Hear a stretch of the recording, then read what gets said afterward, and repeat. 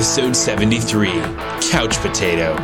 I'm Merle Riedel, and you're listening to a January 28th, 2009 podcast from the Kansas Historical Society.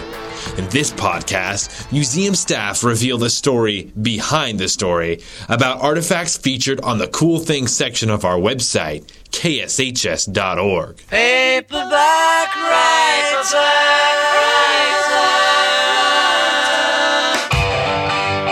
In 1852, Harriet Beecher Stowe's book, Uncle Tom's Cabin, revealed the cruelties of slavery to shocked readers in the North.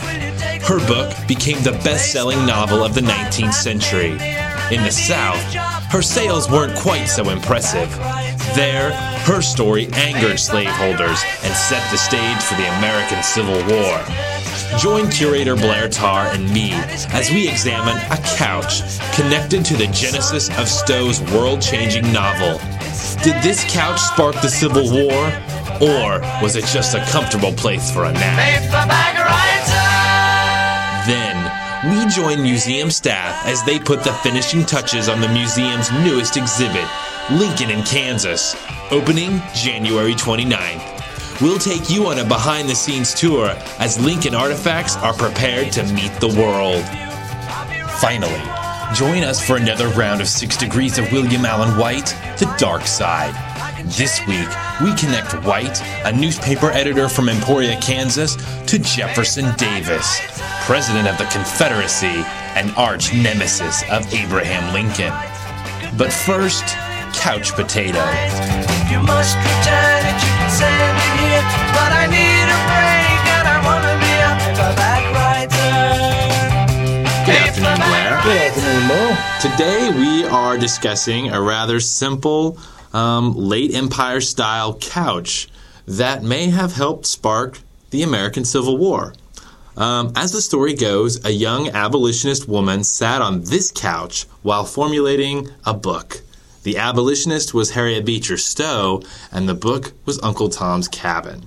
Blair, today Stowe's writings are read by school children and college students throughout the country. What were the origins of this pretty influential writer?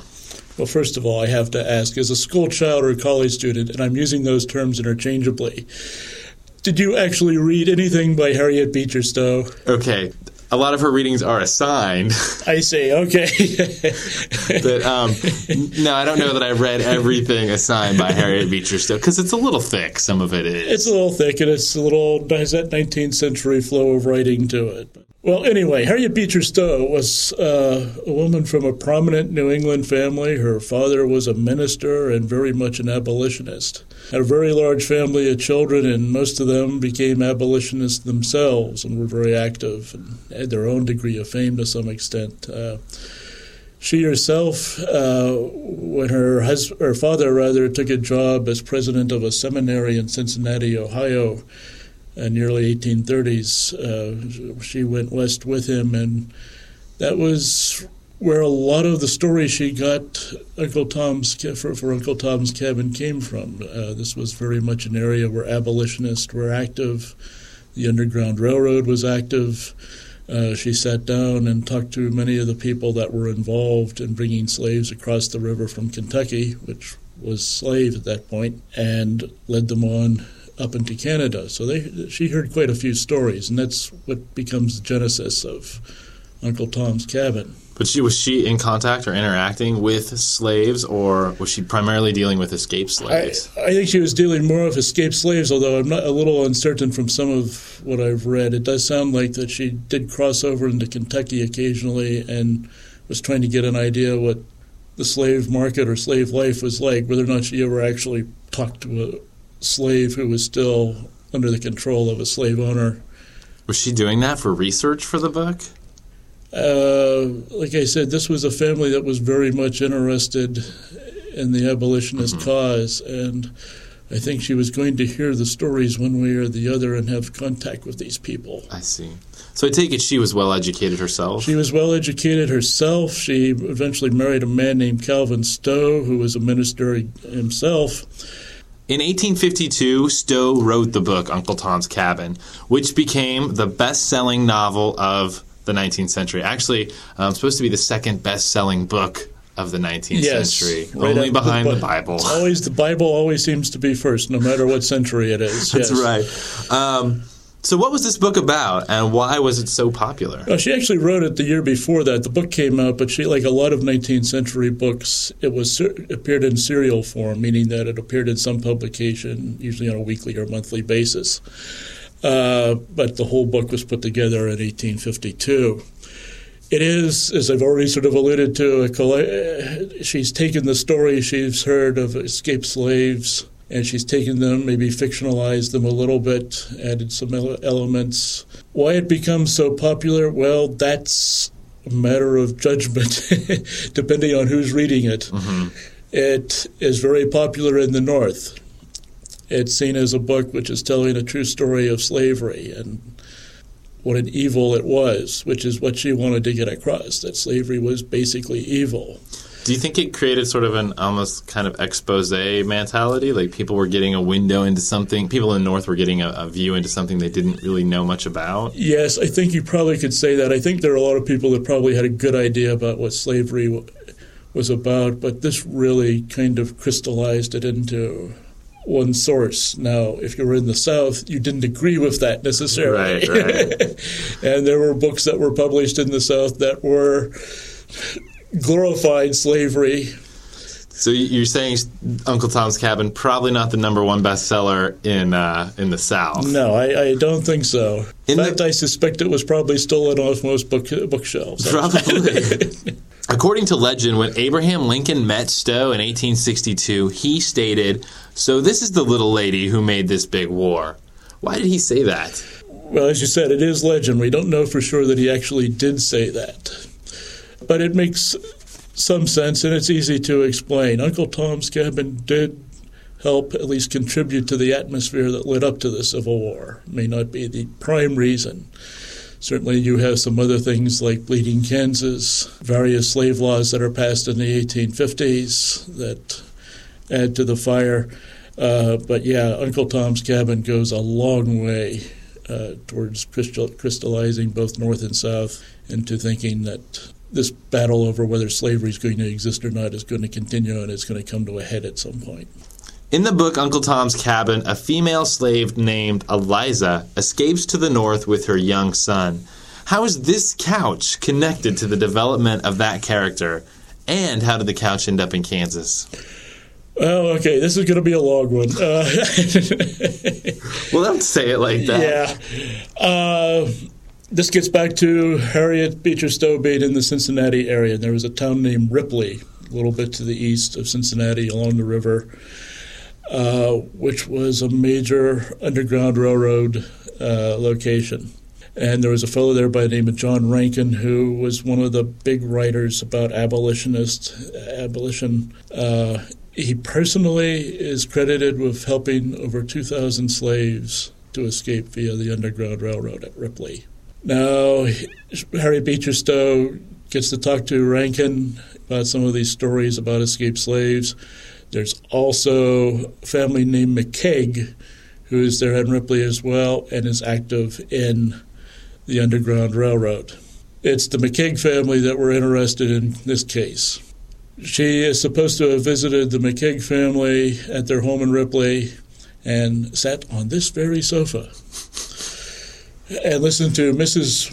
McKeag talk about the story of Eliza Harris, an escaped slave who, in the middle of the wintertime, arrives at the banks of the Ohio, on the Kentucky side, and is trying to get across into Ohio and into freedom. Finally got that out.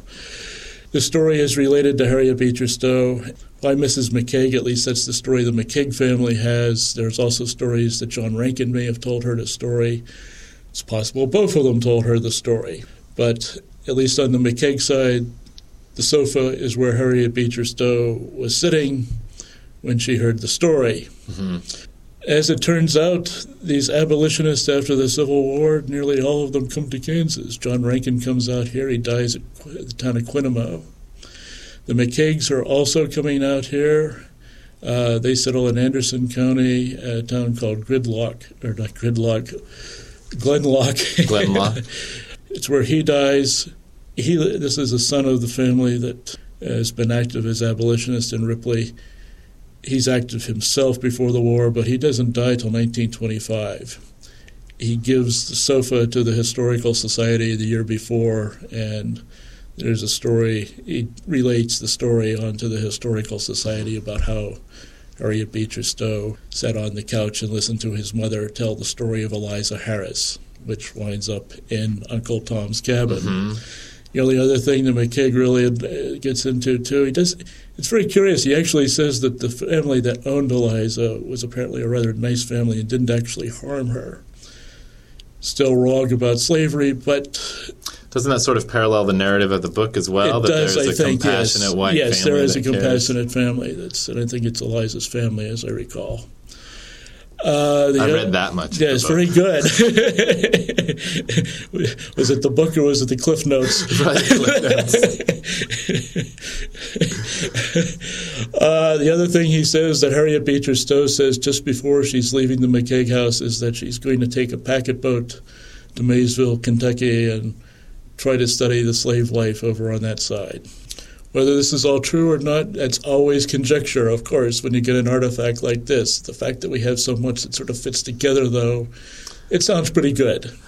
Near Wamego, Kansas, stands the Beecher Bible and Rifle Church. It's a little stone church built in the 1850s. During the state's territorial period, Beecher's Bibles were code for firearms, correct? Specifically, Sharp's carbines, yes. How are those Sharp's carbines and the church, how are they connected to Harriet Beecher Stowe?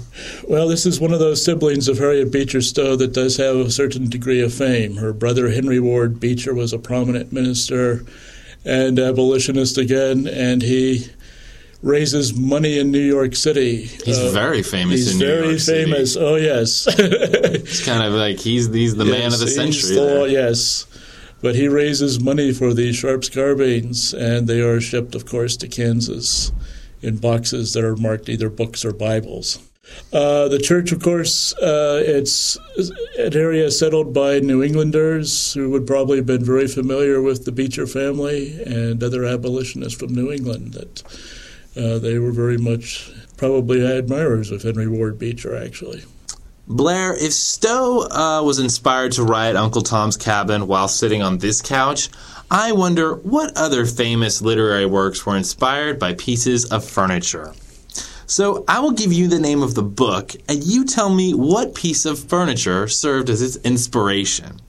For example, let's talk about The Pit and the Pendulum by Edgar Allan Poe. Okay. I like to think Poe was a bit of an alcoholic, right? He had some rough nights. So I would like to think that this story of torture was probably inspired by an early morning rising from the alarm on a grandfather clock while he was slightly hungover, thus creating a sense of torture. Then you have an idea of what Merle's hangovers are like. Exactly. Yes. Exactly. Okay, that's my example. So we'll start out with a Kansas classic, L. Frank Baum's The Wonderful Wizard of Oz. Yes. Okay, well... If it were inspired by a piece of furniture, the best I could probably do on this is probably a bed. He probably hit his head like Dorothy did, and he was lying on the bed and dreamt all these things up and then wrote it down afterwards. That's true.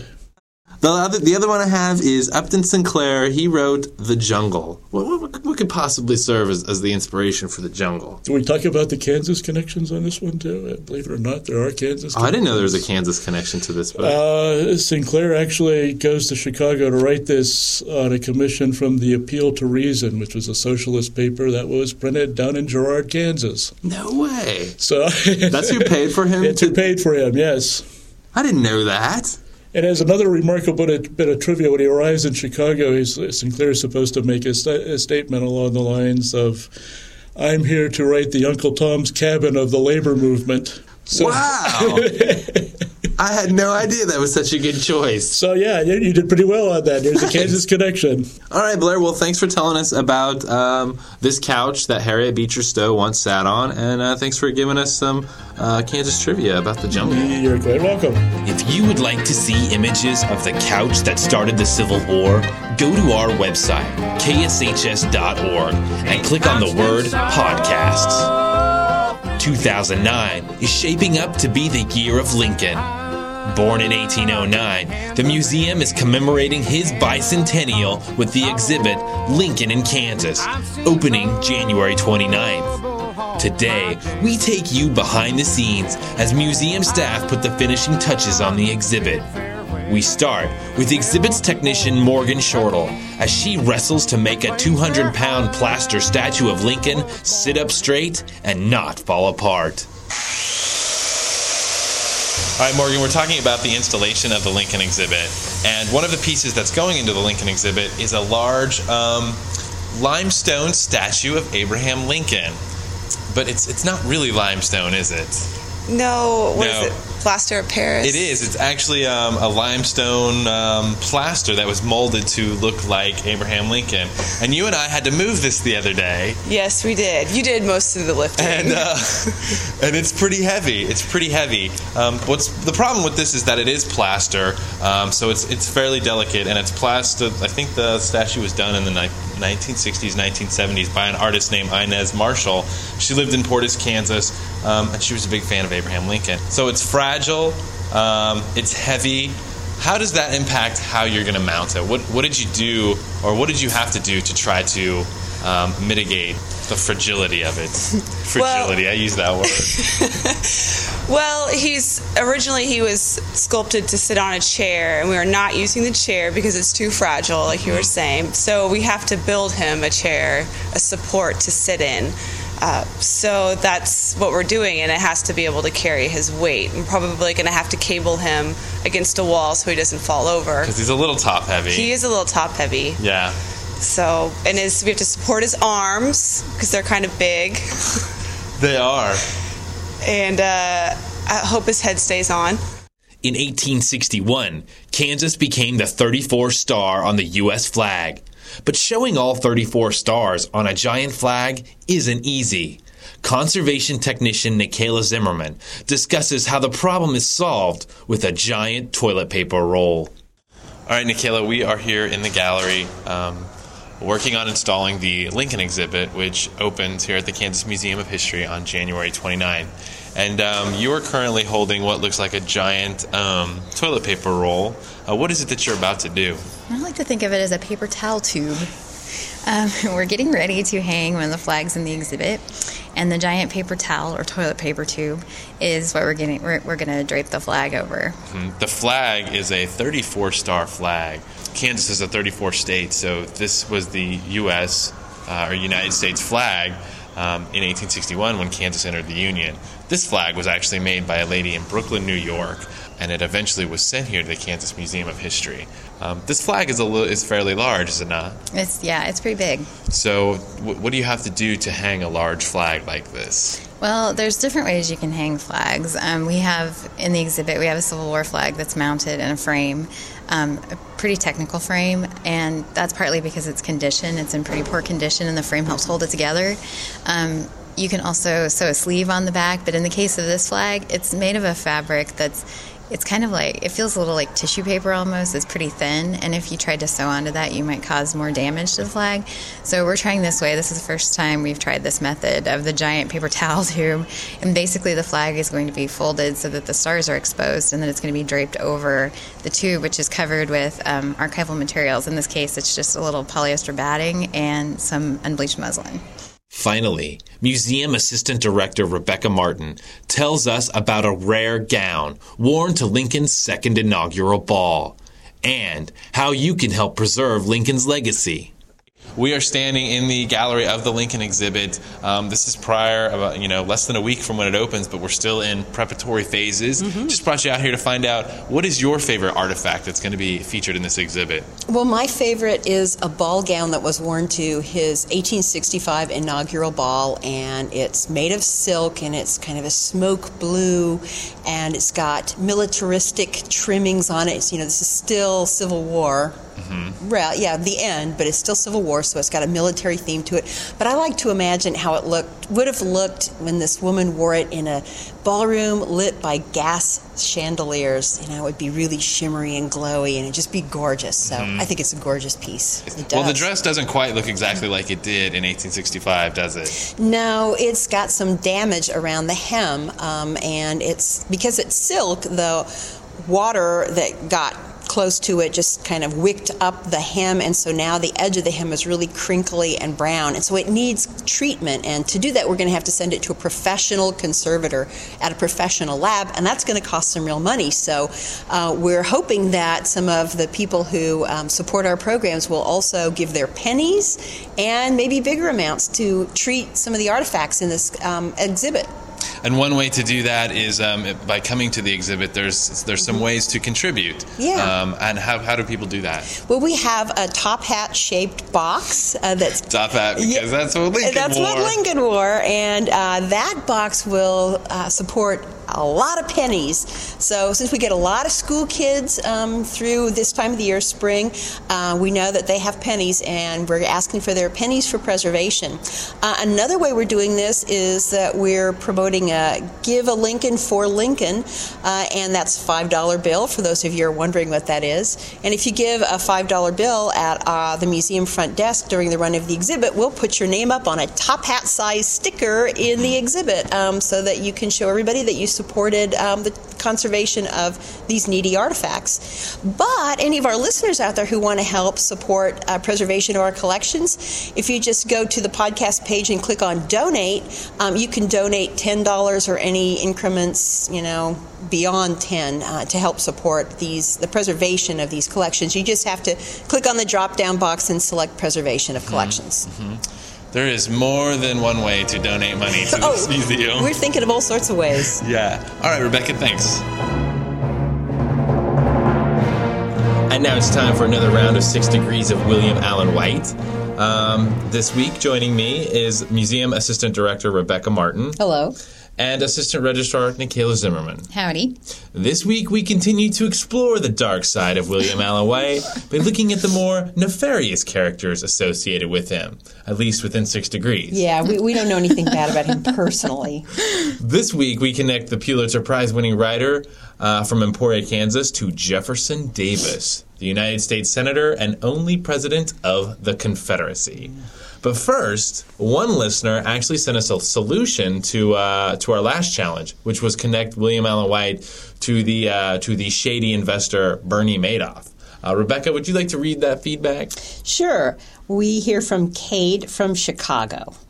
William Allen White was associated with Louis Brandeis and sent him a copy of his book, Masks in a Pageant.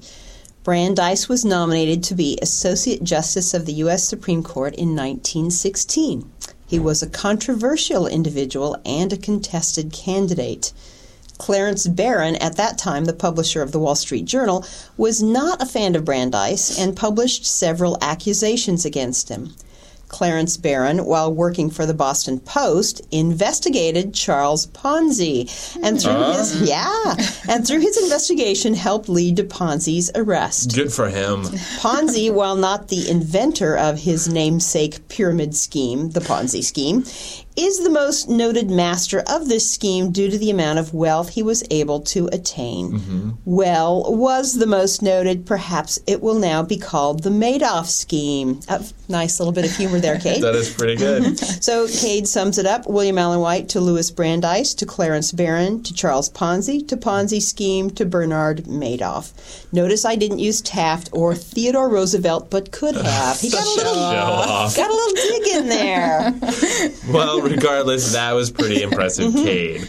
Now we'll move on to Jefferson Davis. A little bit of background on President I don't know if I should call him President Davis. On Jefferson Davis. We'll go with Senator Davis. He was born in 1808. He was a graduate of West Point. He was a senator from Mississippi and a former Secretary of War. And this was all when he did this all for the United States, not the Confederacy. And he was actually, at first, he was resistant to the idea of secession. Obviously, that changed. 1 month after reading Mississippi's Ordinance of Secession in the United States Senate, Davis was named Provisional President of the Confederacy. He was later popularly elected. In May 1861, Davis established his capital in Richmond, Virginia, and moved his family into, and I did not know this exists, the Confederate White House. There was a Confederate White House. Yeah, and actually we have some currency in our collections, federal currency or Confederate currency that's got the Confederate White House pictured on it. Really? Cool. It's not as snazzy as our White House. No, it's not. 4 years later, Davis actually found himself fleeing Richmond as General Grant approached. At the same time, Davis was belatedly informed of Lee's surrender at Appomattox. So his armies are surrendering, and the enemies were at the gates. After a brief imprisonment, the potential perpetrator of high treason, he was allowed to go free. That's amazing, really. He, from what I saw, he was never actually charged with anything. He was barred from ever running for public office again. That's what a punishment. Yeah, he got by with murder. He later moved he spent his retirement in Biloxi, Mississippi, and he authored several books. So that's the background on Mr. Davis. Nikayla, I believe you have a solution. I sure do. Before becoming president of the Confederacy, Jefferson Davis, as you mentioned, served as a U.S. Senator from Mississippi. As a senator, Davis attempted to have Gerrit Smith accused, tried, and hanged with abolitionist John Brown. Smith was a member of the Secret Six, a group of wealthy Northern abolitionists who supported Brown's efforts to capture Harper's Ferry. Smith was a cousin to Elizabeth Cady Stanton, who we all know was a women's suffragist. Stanton was a friend of William Allen White's mother, Mary Hatton White, and White met her when she visited their house in his childhood. That's pretty amazing. There you go. That's pretty good. Yeah. Do you know it was there was members of the Secret Six that really pushed to actually drop the charges against Jefferson Davis at a later point? Really? Mm-hmm. And I think it may have been the Smith guy, but I can't remember. Yeah, interesting. Yes, indeed. All right, so here's my 6 degrees. Not quite as impressive. As we both said, as you said, Davis was a senator from Mississippi, and his chief rival was another senator from Mississippi named Henry Stewart Foote. In 1852, Foote actually beat out Davis in a campaign for governor of Mississippi. While debating the compromise of the 1850s, Senator Foote, so he's a senator at that time, he actually drew a pistol and nearly shot, on the Senate floor he did this, and nearly shot Senator Thomas Hart Benton of Missouri. Thomas Hart Benton's grandnephew also goes by the name of Thomas Hart Benton. He became a renowned artist in the 1930s, best known for his breathtaking murals that today you'll find in places like the Department of Justice. Benton was close friends with another renowned regional artist, John Stuart Curry, who is famous for painting the tragic Prelude murals in the Kansas State House. Curry was selected for that job. He was tapped for that job and personally contacted by none other than William Allen White. Really? Who was one of the premier editors, who was the premier editor in the state and a real advocate for the arts. And he's the one that kind of talked Curry, who was reluctant to do the murals. He talked him into doing them for the State House. White was part of a committee that selected the person who painted the murals. So there you Very go. cool. To a guy, to a duel on the Senate floor, to an old senator from Missouri. Things have really changed in Washington. Yeah, as bad as we think politics are now, there's no duels on the Senate floor anymore. No canings. No. And now people aren't getting beat with canes. Where's the violence? All right. Well, Rebecca, would you like to share the challenge for the next episode? Sure. Next week, we're going to give you a Valentine's treat because the timing's very close to Valentine's Day. The term treat's pretty loose here. When we connect William Allen White to Al Capone and the St. Valentine's Day Massacre. Ooh. Who wrote this? What happened into Cupid. I thought this was a little more interesting. Jeez. Well, there's the violence. Find out if the Sage of Emporia was connected to characters like Murray the Hump, Jack Machine Gun McGurn, McGurn, and Greasy Thumb Goosick. Ooh. How do you get the name Greasy Thumb?